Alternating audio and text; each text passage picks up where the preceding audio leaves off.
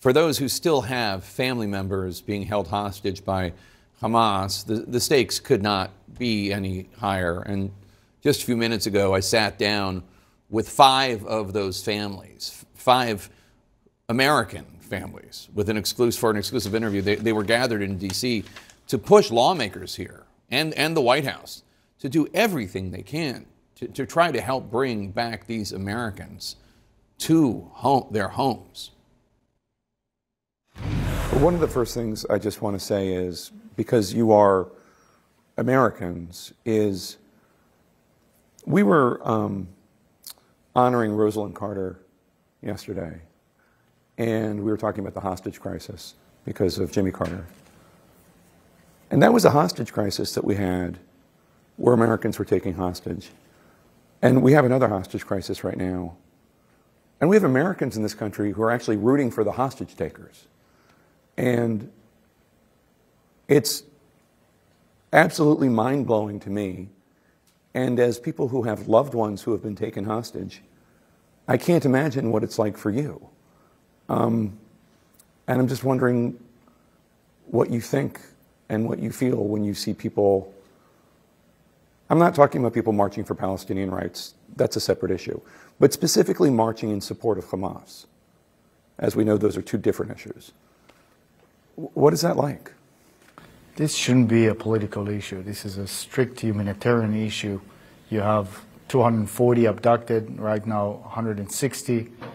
This should be, any person just looking at this issue should sympathize, think about it. Could have been your son, it could have been your daughter, your mother.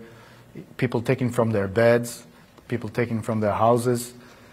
It's not the same. I think it's a lack of education.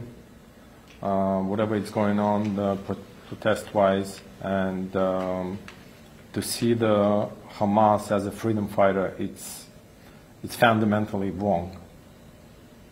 That's what I think. It's not an Islam issue.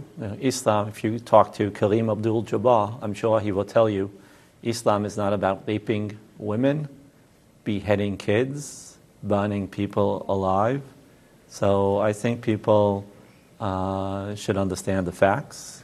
To me, it's just sad and scary, really, that people choose to take side or not even look at what the issue really is, or see our children, our wives, fathers, as people for what they are. They don't even bother looking at the story. They just make judgment based on lack of facts and lack of education. It's just scary to me. Unfortunately, we've moved to a place where people want a simple evil and good, and then they make their decision based upon that. It's a complicated issue, and yeah, you need to spend time to understand it before formulating an opinion. Another round of hostages are going to be released today, and we're told that families have been notified, and sadly, none of you were notified. Another day gone by, and no word of your loved ones, and I'm just wondering. I know you're happy for those who have had loved ones released, but for those of you who are waiting for word of Omer, it's really tough. It's really tough. I mean, we're happy to see anyone being released, but for me personally, Omer is a man. He's my son. He's 22 years old. He's not in the conversation yet, and it's really bad. Maybe, Jake, a way to visualize? Yeah. No time. Tick-tock, tick-tock. What is that? Why is there no time? What does that symbolize to you? It symbolizes after 54 days, we have no idea on the physical condition as well as sign of life. This is against any international law, even in times of conflict. The people walking this planet, there is basic principles that are agreed upon. And in this case, the Hamas terrorist organization has decided not to abide by those principles. We have the International Red Cross, Doctors Without Borders, wanting to go in and are not allowed in. Question is why? You guys met with the Red Cross? Mm-hmm. What did you have to say to them? The first thing we said was we want to have signs of life. We also want to know if people who are in Gaza, who are hostages, are healthy, what their condition is. They are the first people that see these hostages. We have hostages who are coming back emaciated. They've lost lots of weight. They're dirty. They have no light in them. They've been in the dark in so many ways. They're not healthy. Yeah. And the Red Cross their responsibility is to transfer them, but their responsibility also is to be the voice and to tell us what is happening. So while we understand their fragile position where they need to be on the ground, and we want them there, and they do good work, we also want them to advocate for the folks that are still in Gaza. So on my show yesterday, we talked about accounts that we have heard from loved ones of hostages who have been released. A little boy kept in solitary confinement. We saw a little girl, that little Irish Israeli girl. Clearly the light has gone out in her eyes. Talked about being kept in the box. She thought she was kept away from her family for a year. She thought it had been a year. Another child shown videos from October 7th. These are just a handful of accounts. This is how the kids were kept. Also heard about women being kept in cages. It's awful. On one hand, it's sick, devastating. You know, I think it's depraved. I mean, it's barbaric. Inhumane. Inhuman. Yeah. I use the word Holocaust. You know, I come from, my family is Holocaust survival. You know, we feel like it's all over the Holocaust again happening to us. The Israeli military is assessing claims made by Hamas that the youngest hostage, 10-month-old Kfir Bibas and his mom, were killed. Hamas is claiming that they were killed by an Israeli airstrike.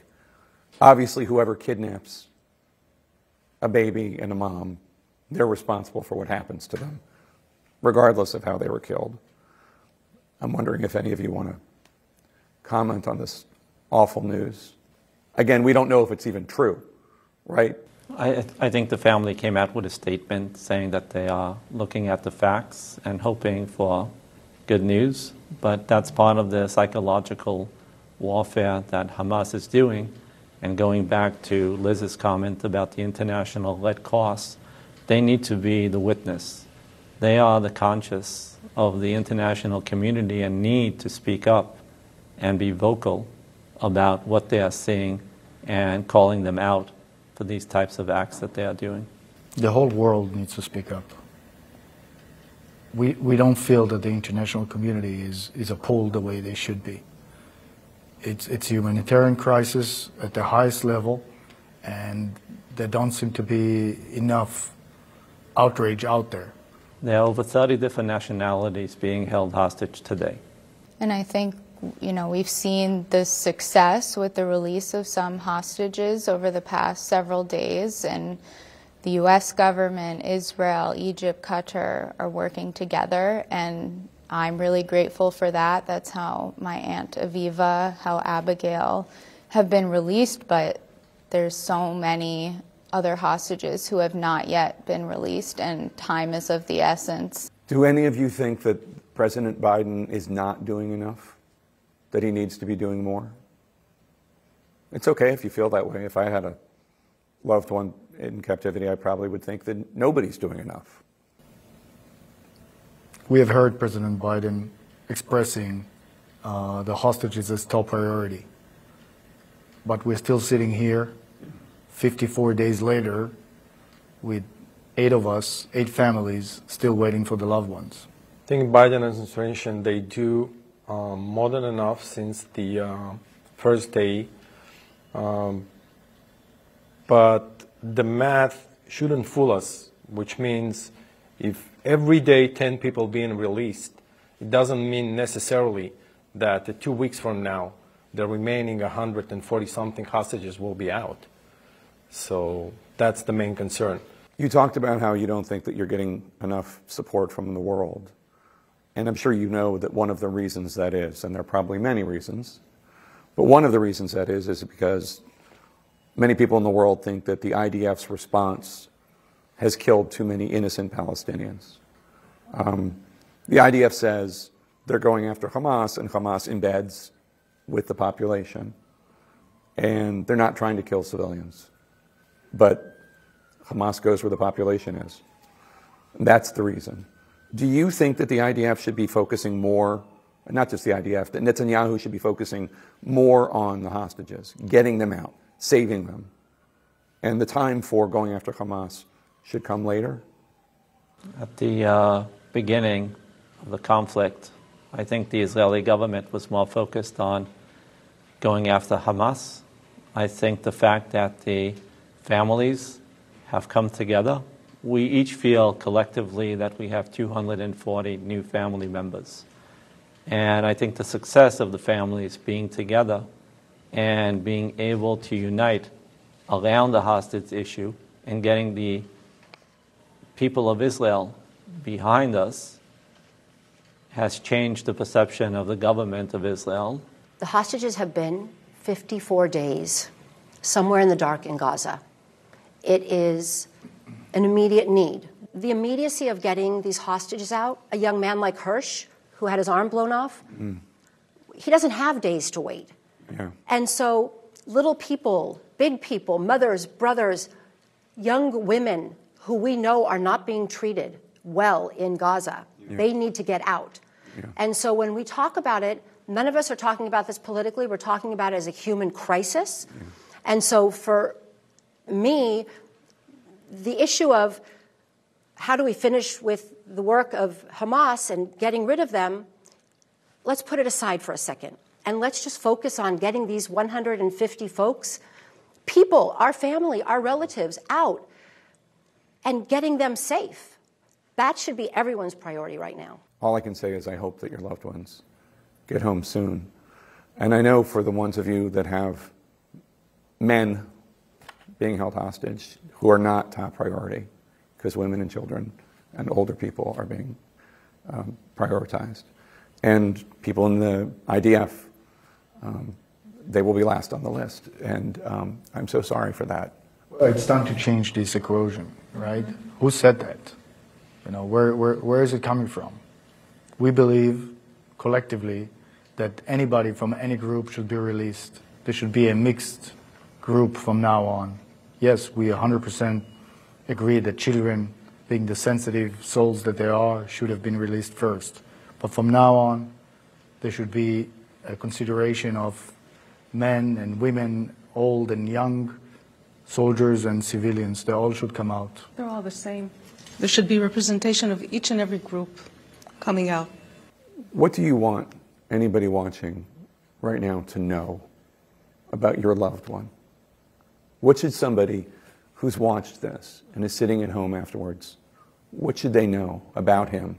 Idan is an American kid. He graduated last year from Tenafly High School. He loves parties. He's got tons of friends. He's a professional swimmer. He loves the good life. He's a real foodie. Like, he knows all the restaurants. Like, we've been in concert everywhere. Like, he's amazing. He doesn't belong there. Belongs like with us, with the family. As simple as that. Yeah. Tell us about Omer. What do you want people to know about Omer? Omer is a kind person that when he comes to the room, he just captured everybody's attention just because of his sheer size and kindness, and he loves playing basketball and admires the NBA and the NFL. Just American kid. He belongs at home.